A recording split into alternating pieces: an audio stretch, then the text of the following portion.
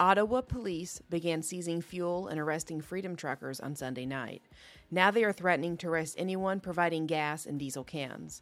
Mayor Jim Watson declared the situation a state of emergency, saying the truckers pose, quote, a serious danger and threat to the safety and security of residents.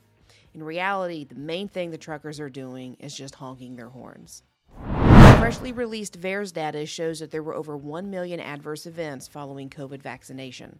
This number includes over 22,000 deaths and over 175,000 serious injuries. These events occurred in just 5 weeks, from December 14th, 2020 to January 21st of this year. A new Biden administration grant program will provide crack pipes to addicts to advance racial equity. The $30 million grant will be used by nonprofits and local governments to help make drug use safer. A Department of Health and Human Services spokesman says the kits will provide pipes for addicts to smoke, quote, any illicit substance. Former New York Governor Andrew Cuomo is plotting a comeback. Rumor has it that he is considering a run for Attorney General. He would be challenging incumbent Letitia James. She pursued the independent investigation into allegations that he sexually harassed 11 women. Cuomo still denies any wrongdoing.